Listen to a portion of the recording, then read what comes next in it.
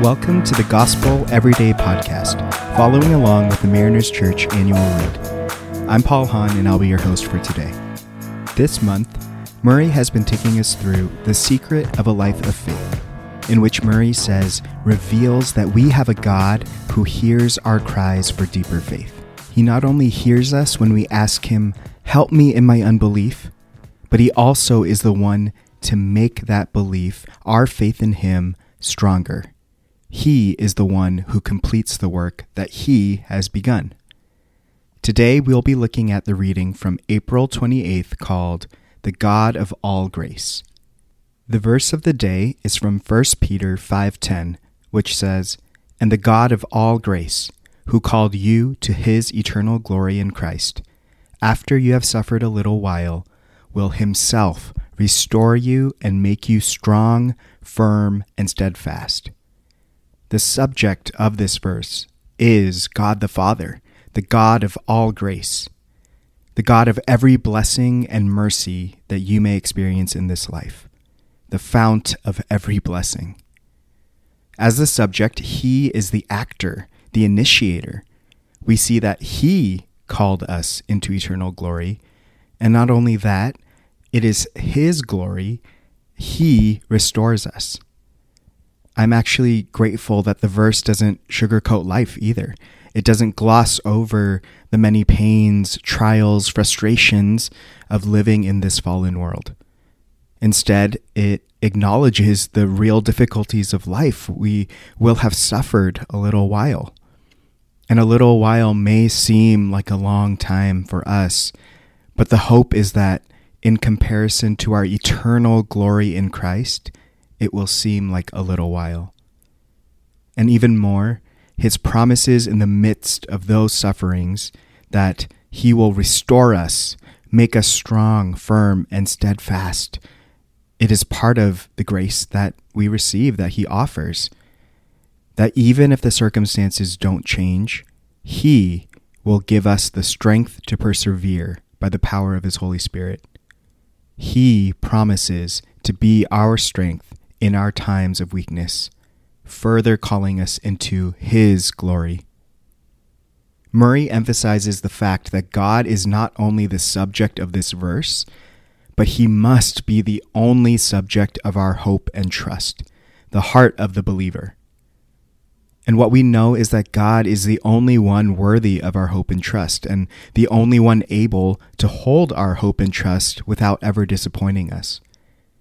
We know that he is trustworthy, he is faithful, he is able, he is loving. He is both good and great. Murray encourages us that each new day offers us the opportunity to put our hope and trust in Jesus.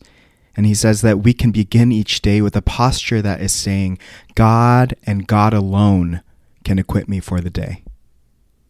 Murray gives us some examples of how this can show up in our lives. First, we can confess our own helplessness and submit to God in childlike faith. This is an invitation to surrender. This is an invitation into humility. We are acknowledging that God is God and we are not. Second, we can meet with God at the start of every morning and give him time to reveal himself to us, to allow him to guide us through the day. This means that we actually have to quiet our minds and our spirits and allow God to speak to us and direct our hearts instead of jumping right into asking him for things. And third, believing that the Lord wants to supply all our needs, even in our suffering. That we would have the faith that God himself will uplift us and make us courageous, strong, and steadfast. Which of these three things would you like to focus on integrating into your daily walk with Jesus today? Is it about starting with confession of our need for him? Is it inviting God into a posture of dependence and surrender in him?